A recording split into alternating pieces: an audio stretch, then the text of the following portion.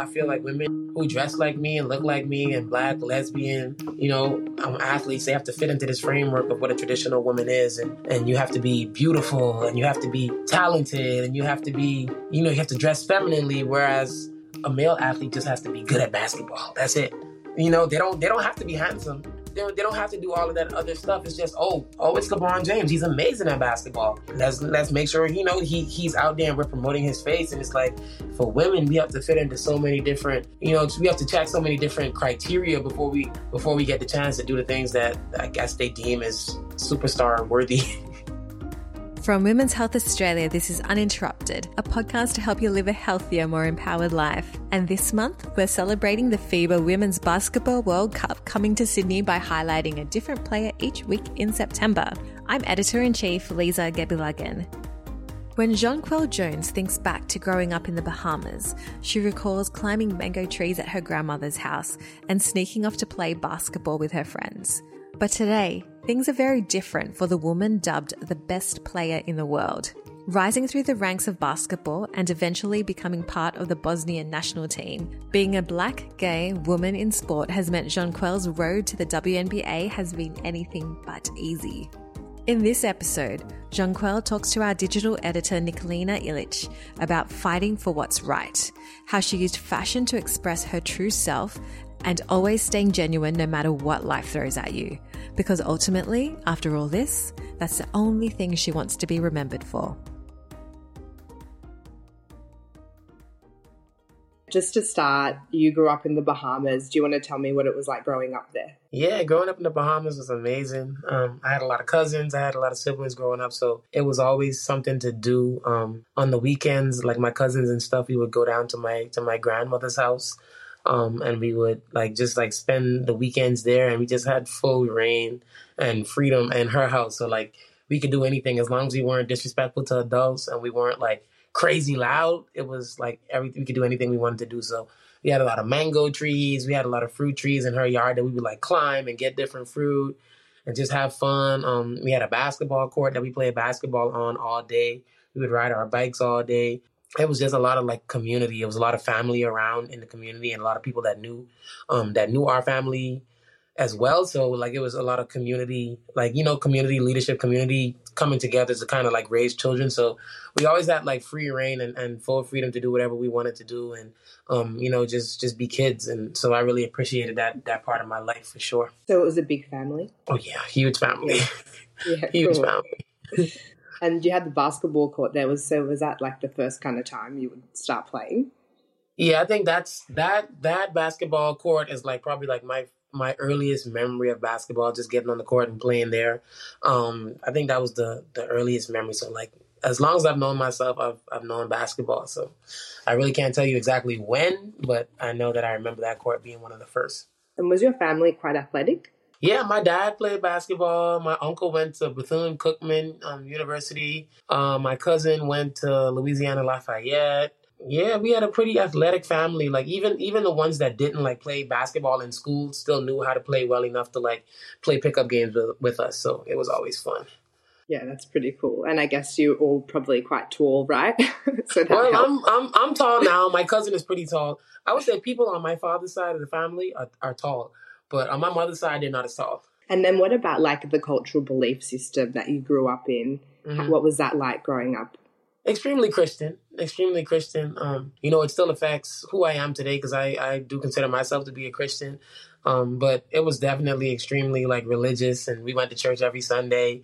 My mother, we say mummy in the Bahamas, my mummy, she used to always tell me, girls shouldn't be dribbling the basketball on Sunday. So I would always take my basketball and sneak over to my grandmother's house so I could play because I knew my grandmother would let me play basketball all day.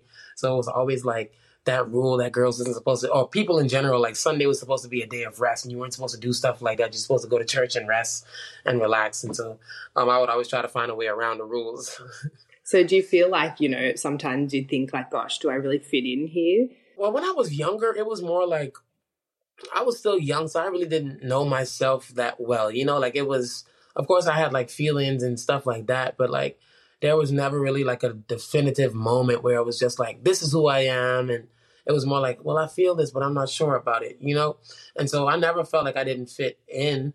I would say that probably now I kind of look at it like that. Like when I think about me, eventually having a wife and raising kids, and I'm like, I would love for them to experience the lifestyle of the Bahamas, but I would hate for them to experience the lifestyle of the Bahamas. It's like, it's like that. So it's like, of course, I want them to be a part of a community where everybody comes together, but it's like the experience probably might be different for my kids than it would be for me because of the type of environment that, or the type of home that we would have. So it's always in the back of my mind. I would love for them to experience the Bahamas in that type of way, but I'm not sure the Bahamas is ready for that yet.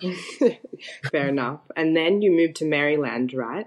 So what was that decision? What was that journey? And how did life change kind of when that happened? Yeah, so all the time when we were younger, we always played it was kind of like an AAU team. It was like this coach that taught me basketball that we would go to. His name was Coach McPhee, and we would go to him every Saturday at 9. It would go from 9 to 12. I would play basketball with him and do drills and then play 5-on-5 with all the kids there. And then 1 to 3, I would go to soccer because I love playing soccer too, or football. Oh. But Coach McPhee was kind of the coach that kind of introduced me to USA basketball because he took us and allowed us to go to the States and play against kids our age. And so from a very young age, I'd probably say 9, 10-ish, maybe even younger, we played against other kids, and it was actually it'll probably be 7, around 7-ish. We played against kids from the U.S., and I was like, why are they so much better? Why are they able to do so many different things that I'm able to do? And then as a kid, I started to see wow, they actually have they have gyms where they have full access to all of the time. They can stay and get shots up and be in a gym all day. They have coaches fully committed. We had 1 or 2 coaches that were like that. And so for me, I started to see the disparity in the opportunities for growth and, just everything in sports over there versus what we had in the Bahamas, So from that age, I started to say Mommy, I want to go to the States to play basketball. They have so much more going on. And she was like, that's not happening. You're way too young. You're not leaving me now. How old were you then? I was probably 8, 9, around that age. Yeah, I was very young. I was very young. And then as I started getting older, the messaging for me never changed. My mind never changed. I knew what I wanted to do. But Mommy was kind of you still my baby. That's not happening, And so I think when I got into the 7th grade, kind of going into the 8th grade, we started to really take it seriously because I think they realized that it was something that wasn't going to go away and how passionate I was about sports. I played every sport growing up, every single sport. And so they knew that was what I wanted to do, was be a professional athlete. And so we started to get serious. We talked to a few schools in Florida because Florida was so close, but nothing ever panned out. I was just some little nameless girl from the Bahamas who nobody knew about. And so it was just nah, we're not about to take that chance on you. We don't know who you are. And so Coach Yolette McPhee, who's actually the daughter of Coach McPhee, who I told you about earlier, she's the head coach at Ole Miss now. She reached out to Coach Richardson, who ended up being my high school coach in Maryland. She reached out to her, told her about me, and that I was this kid who could play really well and had a lot of potential. The only thing I had ever done was talk to her on the phone. There was no highlight videos of me. There was nothing that she could kind of look at and be like, okay, well, she's good enough to play in the Bahamas. She just took, my Coach McPhee and Coach Yolette McPhee's word of mouth and kind of was like, okay, well, let me just talk to her on the phone. I spoke to her on the phone. It was as a typical Bahamian, I was very respectful and mannerly. And, it was just a regular call. And so knowing her now, she told me the story of how she felt. And she was like, after she got off the phone with me, it was just something that was just telling her we have to try to do something to help this kid out. Is what she told me. She told her husband. She was like, there's just something that's calling me to her. And she's just so... What an intuition. What a good intuition. It's crazy, right? Intuition, God, all of that. You can call it whatever you want to call it, but it was some type of divine intervention, right? And so, yeah, he gave in. He was like, okay, if you feel this strongly and this passionate about it, then we have to find a way to do it. And they decided to bring me over and... let me join the team that she was coaching for, Riverdale Baptist High School. And I ended up living with her and her family. And, the rest was history. But it was definitely, I feel like it was divine because just who takes a chance on a kid that they don't even know, So definitely God working for us for sure. Nice. So she was your legal guardian, right? She was. What type of an impact did she have on your life? Because you would have been with her so much, right? She has such a tremendous impact on my life. To me, I feel like it's kind of unfair to all of the other coaches that I've had since her, but she's always been the gold standard to me of what a coach is. Like someone who just genuinely cares about their players. Like, of course she wants to win. She's competitive. She wouldn't be a coach if she wasn't. But at the end of the day, regardless of how that ball bounces and you know, the end result of a game or a match, she's going to genuinely care about her players. She's going to look out for them in the future. And like, there's been countless times where, like, you know, I was a kid sitting in her car driving home from workouts, and I would hear, you know, somebody would call her and tell her, oh, I have this job opening. Let me know, you know, if you have anybody in mind. And she will say, okay, well, this kid, even if it wasn't somebody that played for her, that she just knew through the basketball community and she knew that they would qualify for that job, she would put them in the right positions to go ahead and be successful. And I just saw that with her. Like, everything that she did was just so genuine and so thoughtful.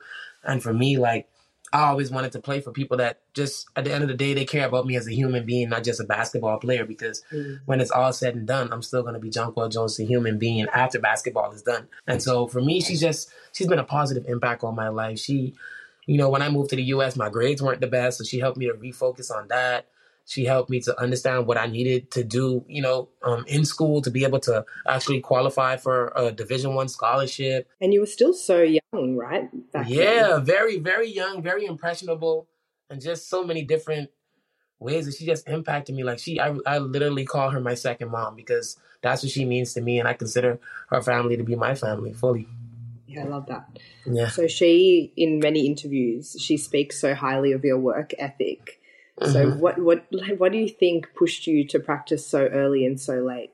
For me, it was I didn't want to go back home, to be honest. Like, the Bahamas is beautiful. The Bahamas is nice, but I knew for what I wanted to do, which is be a professional athlete, that if I went back home, that was going to be it for my dreams. You know, like, I wasn't going to be able to accomplish the things that I wanted to accomplish by going back home. And then I had asked for the opportunity for so long to go to the U.S. that when I finally got it, it was something that I kind of cherished. It was like, look, I'm here to handle business. This is, like, I mean, I didn't know it at the time, but my mindset was like, this is a business arrangement, you know?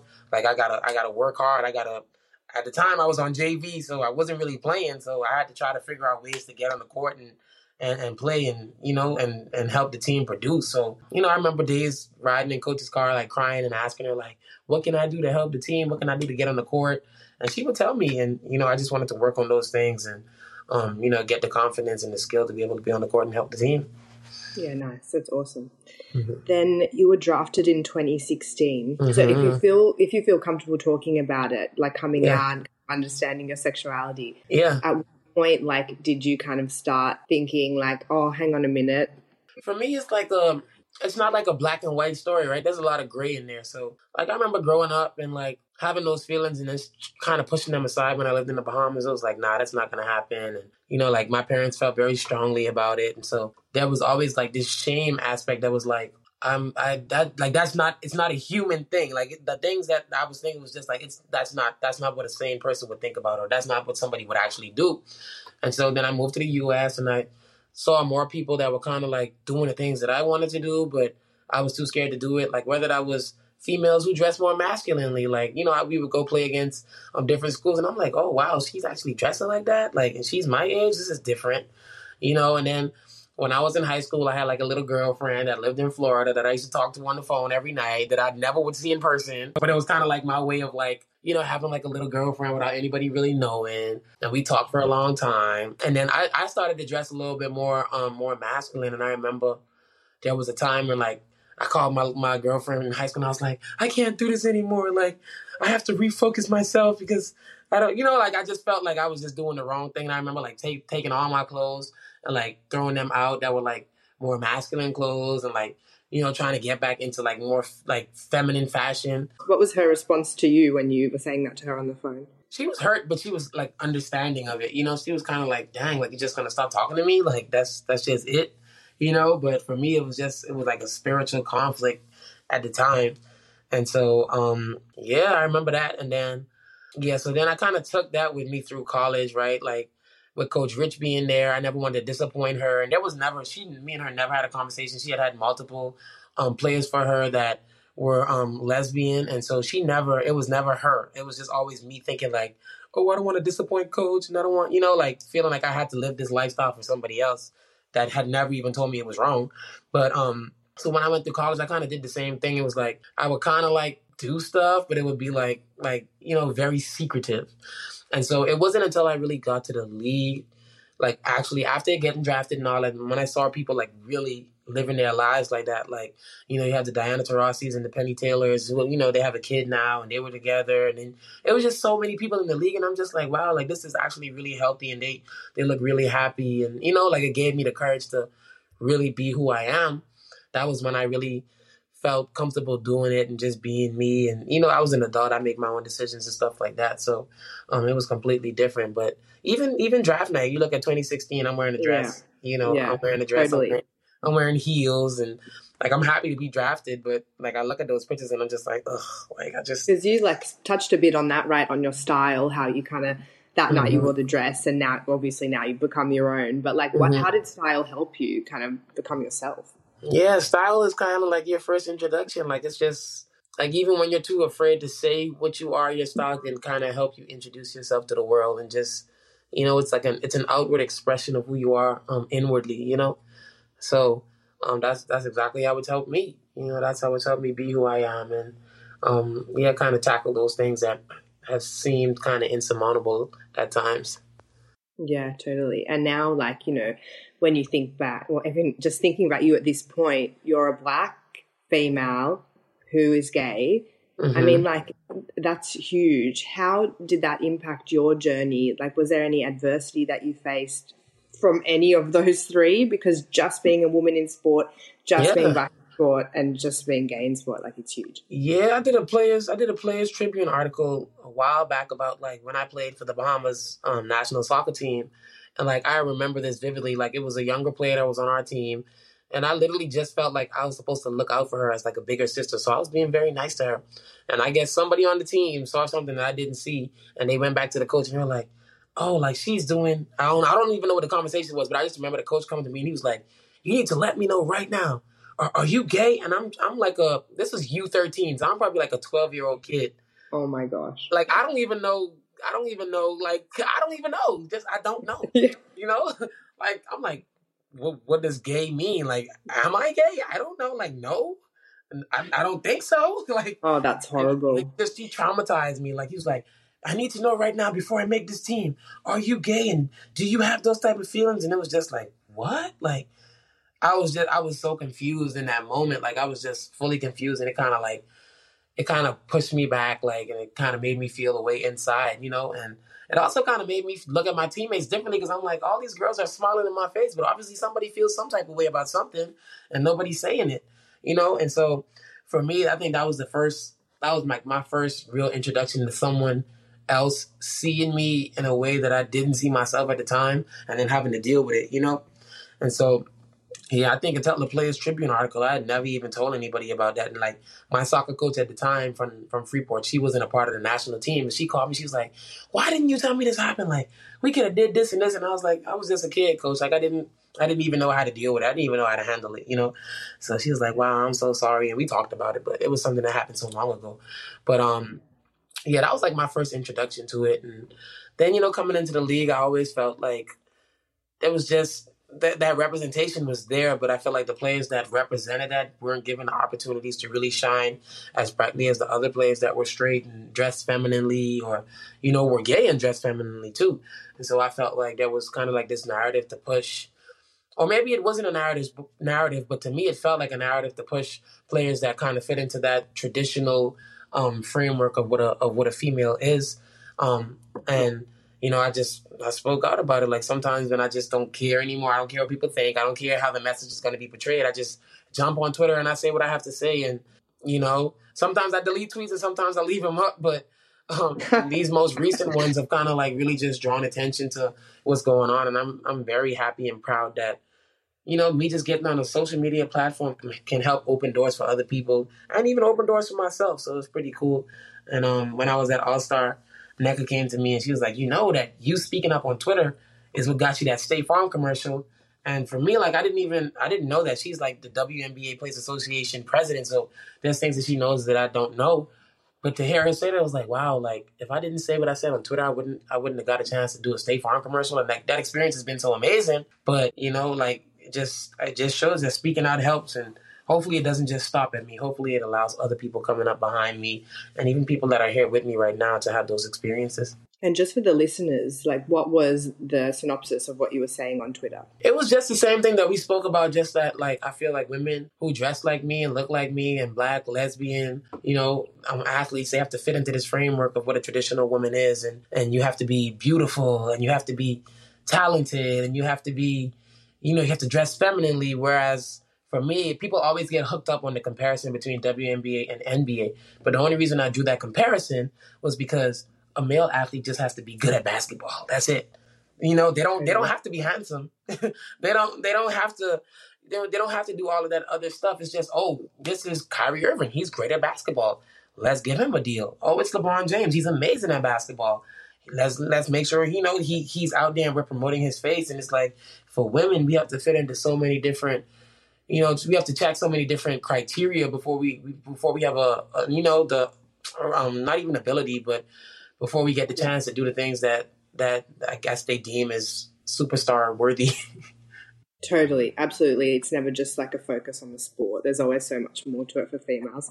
So how do you think going forward, how can that improve? I think we just have to continue telling the stories. Like, we just have to understand that, it's 144 amazing women in the WNBA, probably even more when you think about, people that leave the league or don't stay in. But we have so many amazing women that have so many stories, and you will never know them until you give them the opportunity to share them. Before, I thought it was like maybe the league trying to push a narrative, but just understanding more of like the business side of the league. I understand that these are corporations that have partnerships with the league that ask for a specific type of females, or probably only ask for the females that they've seen before. And so just trying to get those partners with the league to understand that there are so many other stories to share, and to kind of like dig deeper into the pool of women and allow us to tell our stories. Because I don't think you're going to find a basketball league in the world with so many like college educated women. Like, WNBA players have to stay in college for 4 years. By that time, we've all gotten our degrees, so you have women that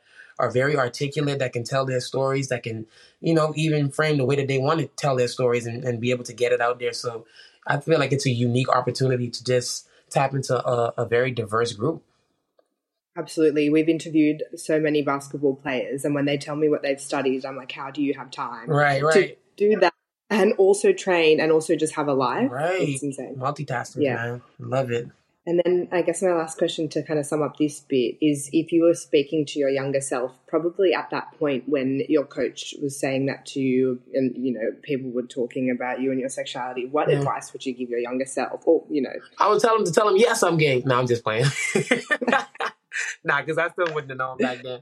I think what I would tell myself is to, like, share that story with somebody else. Like, bring somebody else in on that. Because I feel like it was even people inside of the National Academy that would have, like, looked out for me and kind of, like, just kind of held me close and, like, put the coach in his place. But because I was so young and scared to even talk about it, there wasn't an opportunity. I would say to be a little bit more, like, stand up for yourself, even though that's kind of tough for a 12-year-old.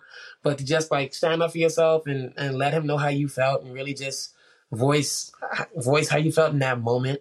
And even this was the same coach. He actually, at the end of our tournament, because we went to Trinidad and Tobago to compete in the Caribbean Championships or whatever. And after the end of that tournament, he came to me. He was like, just to let you know, like, I know you've been struggling between being a soccer player and being a basketball player, but I'm here to let you know you're a soccer player. You're a soccer player. So you need to be a soccer player. And I'm like, I wish I could speak to him now. I don't remember the guy's name, to be honest. But I'd be like, look, you were just wrong all the way around, dude. Like, very wrong. You were wrong in your approach, and you were wrong in me being a soccer player. So if I could speak to my younger self, I would just say they could just stay on the same road. Like, you on the right track to accomplishing your dreams, and just keep working hard and stick with it, because it happens. Yeah, absolutely. Now I guess we're leading up to the World Cup, which is kind of why we're speaking to you today. Yeah. So first I kind of wanted to understand the decision about going to Bosnia. Yes. How did that come?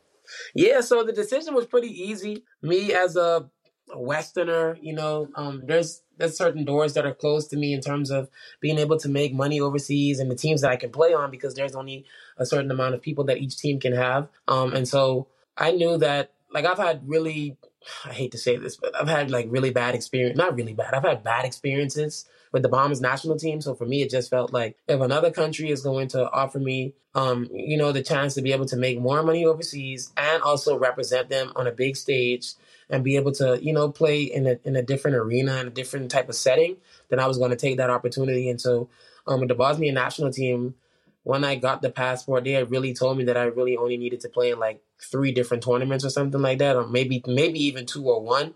But like I got to the team and I got the passport and I formed a bond with those ladies. Like from day one, I played with them in Russia, and they just accepted me and brought me in, and they were very genuine, and I could feel the love and the right type of energy. And as you can tell from this interview so far, like genuine energy really means a lot to me because I try to carry myself that way as well. And so, yeah, but just getting back to like the national team and me getting the passport, it was an opportunity that was provided to me. And Coach Goran Loyo, who's the head coach, he brought me to Bosnia, and we were running around all these different government buildings trying to get the passport. It was like, I felt like I was in an amazing race, honestly and truly. And so, yeah, he just, him and Bosnia decided that they wanted to take a chance on me because at the time I was okay. I wasn't a great player yet. But they took a chance on me and they gave me the passport, and it's been a great partnership ever since. So I'm happy that we've been able to kind of shake things up a little bit. I'm happy that we've been able to bring a lot of attention to a small country that has so much pride. And I'm very excited about what the future holds for the team and for those ladies, man. I love playing with them. I really do. That's great. That's awesome. When you first got there, was a bit of a culture shock? Culture shock in a way of like, yes, there's a little bit of a culture shock. Like just different things, different way that they do things. And I don't think I'd ever really been to a place that was as mountainous as Bosnia. I know that sounds crazy. It's beautiful. It's so like beautiful. Sarajevo is beautiful, first of all. And then it's just like, I don't know, there's just so much culture there, like a lot of wars and stuff that have happened. And I feel like every time you turn a corner in Sarajevo, there's like a story to be told about the people and the history, So I think in that way, yes, I love Cevapi. So every time I go there, I get Cevapi. Yeah, my mom's born in Bosnia. Oh, really? So, you have Bosnian roots. Yeah. Okay. Yeah, so we amazing. do love Cevapi. I know I could feel good vibes. It was the Bosnian vibe. Yeah, that's it. And then I guess in this kind of looking back at when you started to now, what would you say is the greatest improvement when it comes to your game? Ooh. Or even just mentally and physically? Yeah, the greatest improvement, I honestly think it's the confidence. I think there's a lot of things that I probably could have done in year 1, but I didn't have the confidence to do it. And so I think whenever I feel confident about my game, I'm dangerous, I'm just extremely dangerous. And I think my versatility has improved a lot, being able to do the things like pushing the ball up the court and taking it coast to coast or scoring 1-on-1. And so I think those things have kind of helped my game tremendously. Yeah, nice. Awesome. Is there anything you do to kind of keep your mental health feeling good? It's crazy. We did a camp today and a little kid asked the same question. They were like, what do you do to like focus on your mental health? And one of the things I said was just doing stuff outside of basketball. Like, of course, it's my dream job and I love it, but anything that you do every day is eventually going to get a little bit draining. And to keep it fresh, you have to kind of step away from it and do other things. So whether that's going to the movies or calling my family and checking in on them or, just having my loved ones around me. So my brother is actually here right now with my nephew and my sister, and they came out for a few games. So just having them here just is it's refreshing, it's rejuvenating. So I think those things are kind of what I focus on. I like the journal too, like writing things down. So I have a little journal right here that's like my go-to. So this little thing right here, this is nice. This is it. So full of ideas. I know, right? So yeah, it says your mind will always believe everything you tell it. Feed it faith, feed it truth, and feed it with love. So I love that. Yeah, that's good. Awesome. Then I guess in the lead up, how does your training change when, you're looking at something like a World Cup? Yeah. Does it change at all? Same? I would say it changes because you have to factor in international travel. I'm not sure exactly how many of the kind of preseason games I'm going to be able to make, but I know the team was supposed to be flying. I think it was either Japan or getting to Australia early to play a few friendlies. So like that's another aspect, but just getting in with the ladies again and just feeling everything out and trying kind of building that chemistry again. Thank God it's probably going to be like the same group of ladies, so it's not going to be that tough. But I think the biggest thing is just making sure my body feels good. Like once my body feels good, I'm good to go. But coming off a long flight like that, it's going to be probably a lot of massages, a lot of training. I mean, a lot of therapy to make sure my body feels loose. And then after that, we're good to go because I'll be coming straight out of the WNBA season, so I'll be good. Yeah. And have you been to Australia before? No. So I was actually supposed to go. I was supposed to go for college. We were supposed to do a foreign tour there, but we switched it up and decided to go to London and Paris and like that, that part of Europe. But I was supposed to go, but I am so excited. I am so excited. Oh, good. That will make it even more exciting because it'll be your first time. Yes. Are you going to be there? Yeah, we're going to be here. We're going to be covering. Perfect. So I'm going to look out for you. Yeah, absolutely. And then also actually now speaking about how what we just touched on before, recovery. Mm-hmm. You guys, do you really focus on recovery? What are some things you really like to do post-match or just in general? Yeah, so even just before I started talking to you, I was in my Normatec, so compression boots. I have a game ready, so ice machine. Our team has a partnership with a cryo company, so a cryo chamber, which is also like an ice machine. I like to go there to get my body right. Those are some of the things I really do, like just making sure I'm icing and improving my circulation for recovery. And then, getting the lift in here and there just to make sure my body feels right. That's awesome. Now I just have some questions that are kind of like quick fire questions. Okay. So these will they'll pull them out for the mag. They're like fun little questions, so nothing too serious. But the first one is just 2 songs that get you in training mode. Oh, 2 songs that get me in training mode. So Rise and Shine by J. Cole, that's like my all-time favorite. Nice. Yeah. Favorite song, Rise and Shine. Training mode. I need one more. What can I say? When you listen to them, it's easy, but then when you have to think of what they are, you're like, oh. I know, right? It's tough. So I'm just now getting into YoungBoy. So NBA YoungBoy, which is crazy because I never thought I would like him. But I like a song by him and Snoop Dogg called Callin'. So Callin. But I listen to those 2 and they get me into workout mode for sure. Nice. And then what would be your perfect day off? Oh, my perfect day off? So it would start with like waking up and either going to get breakfast or making breakfast myself. Then I would probably take my dogs to like a dog park where they can walk off leash because I have 2 golden doodles and they love walking off leash and they're really good off leash. So I'd probably take them to like a dog park that's like right around the corner from here. It's like huge and they can walk off leash all around the place. Then I'd probably do like a perfect day off would probably be like go to the beach or something because, we have beaches here in Connecticut, hang out with the team at the pool, one of those 2 things.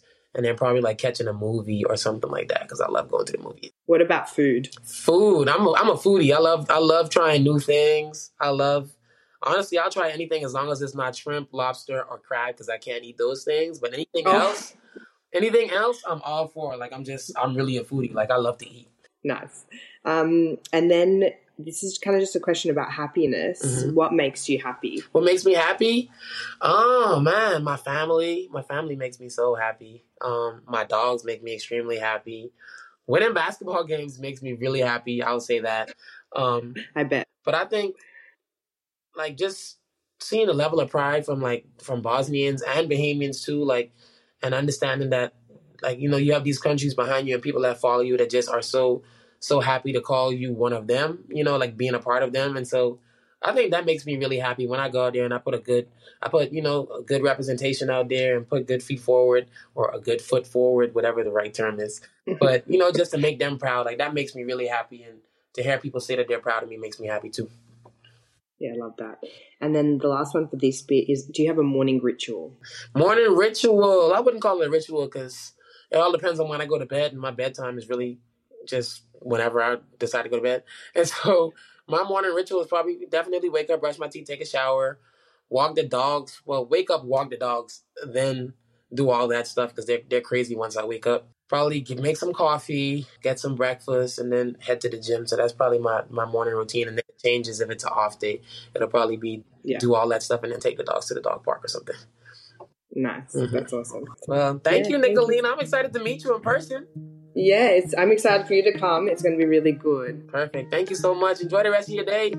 All good. You too. Bye, love. All right. Bye. See ya.